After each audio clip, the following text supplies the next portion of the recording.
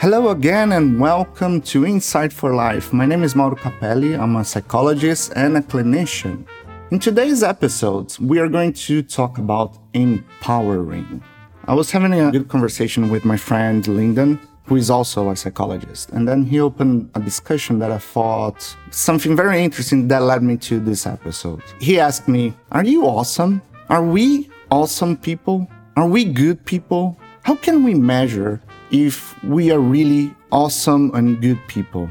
It's tough to answer this, especially if we had some kind of a harsh growing up environment with family members regularly putting us down, or family members with unstable behaviors coming from our parents or uncles or other significant family members. I'm not talking about people that we don't have contact, but people that we had contact that mean something to us as we were growing up. So based on this, it's kind of hard to develop some kind of a self-loving concept. Basically, people who grew up in such environments will reflect the mistreatments from the family to themselves and also perhaps to others. Let's give an example here. Let's say that a mother puts down a son saying that he's not smart enough.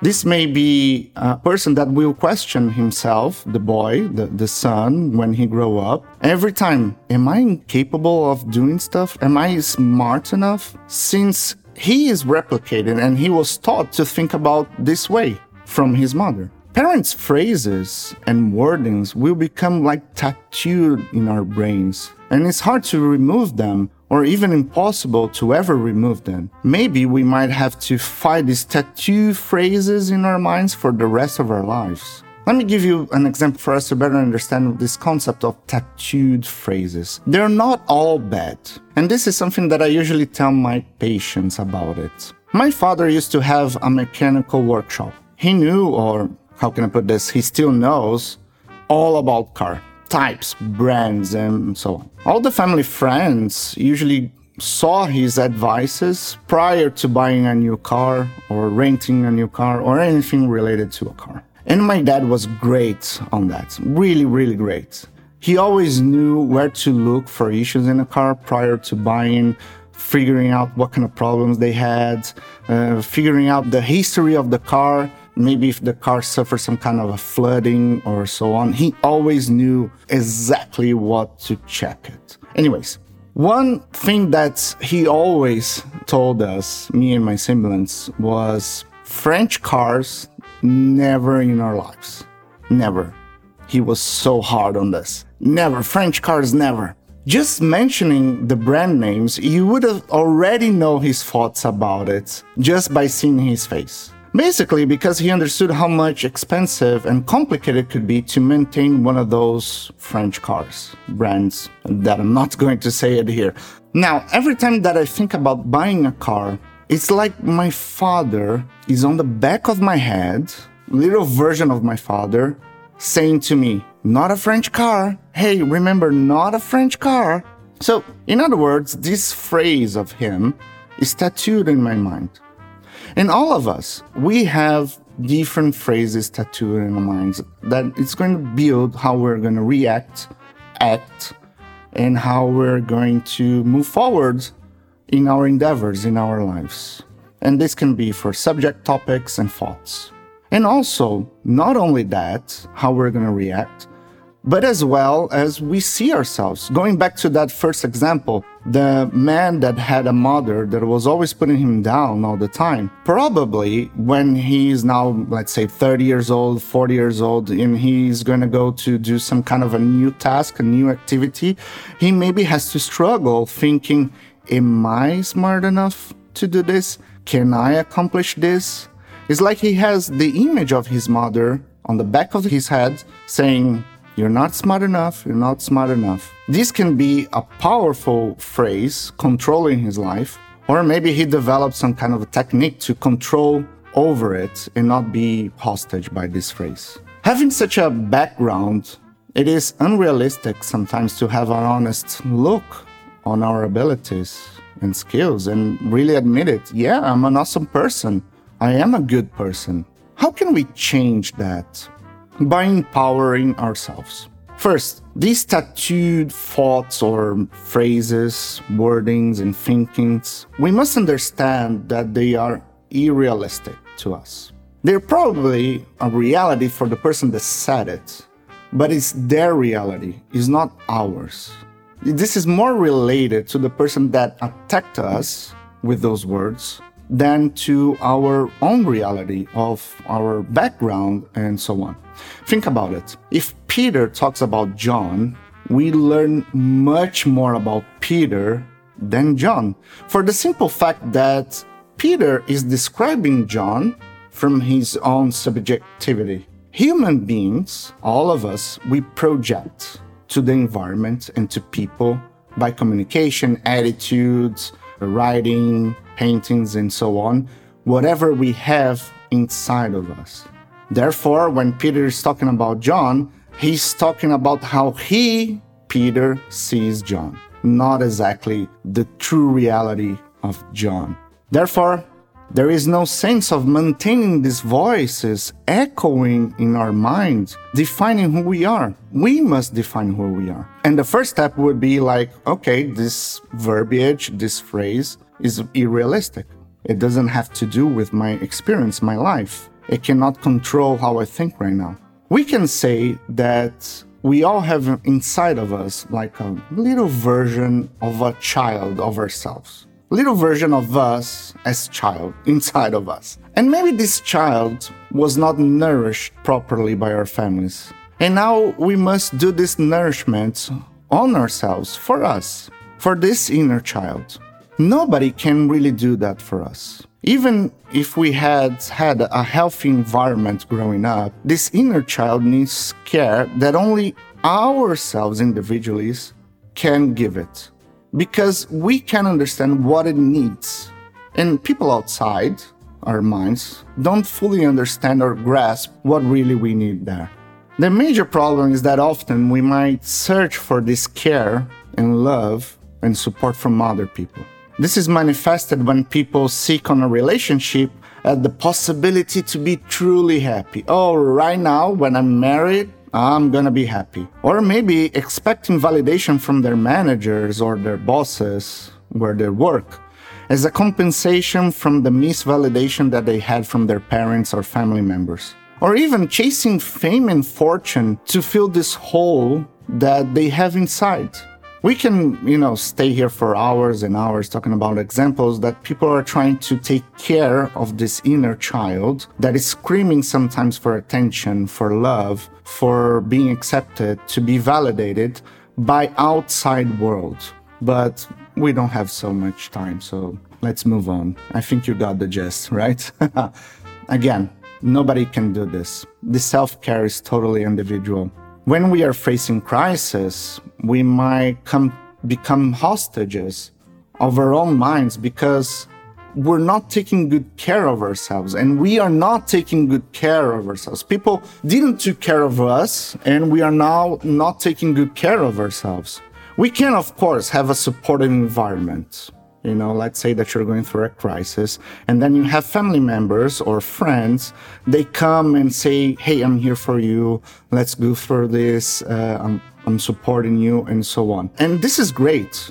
However, we are the ones responsible to fully understand what we need to, get out of this pit and not be imprisoned by the feelings. Everybody can really tell us amazing words. Motivational speakers can maybe try to empower us, but the empowerment, it's on us. We are truly responsible to getting ourselves up there. Try to think about what you have accomplished so far. Let's go back to the man from the beginning. What jobs did he have during the course of his life? What knowledge did he gain? What knowledge did he taught to other people directly or indirectly? Embrace your accomplishments.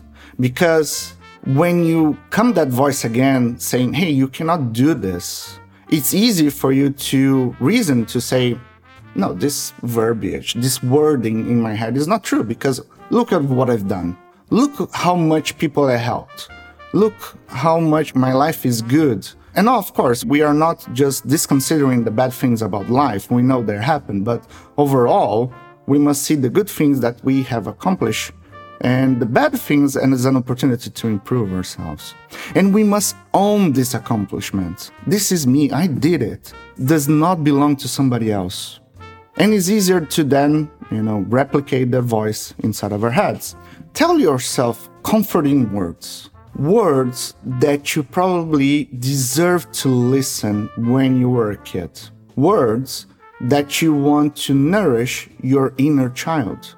Remember other crises that you have faced and overcame them, so that you can remember that you are strong enough to move forward.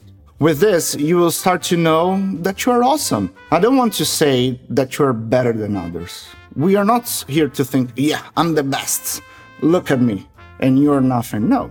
We are better from what we were in the past. And this is really awesome. And this is being a real great person. Also, knowing your flaws, acknowledge them in a realistic way.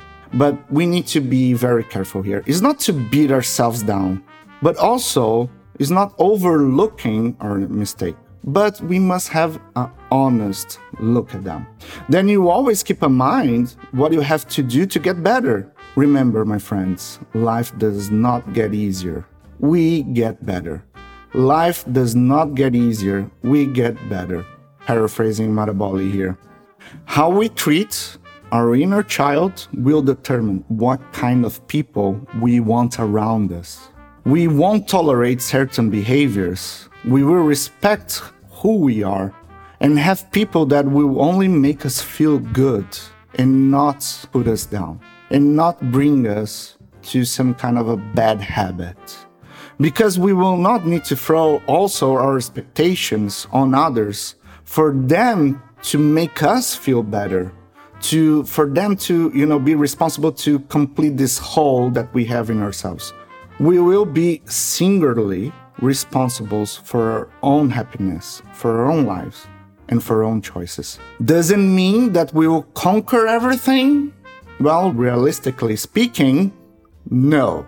There is a Hebrew quotation that will paraphrase it. It says, "The fastest runner not always win the race, nor do the mighty win the battle, nor do the wise always have the food, nor do the intelligent always have the riches, nor do those with knowledge always have success, because time and unexpected events overtake them all."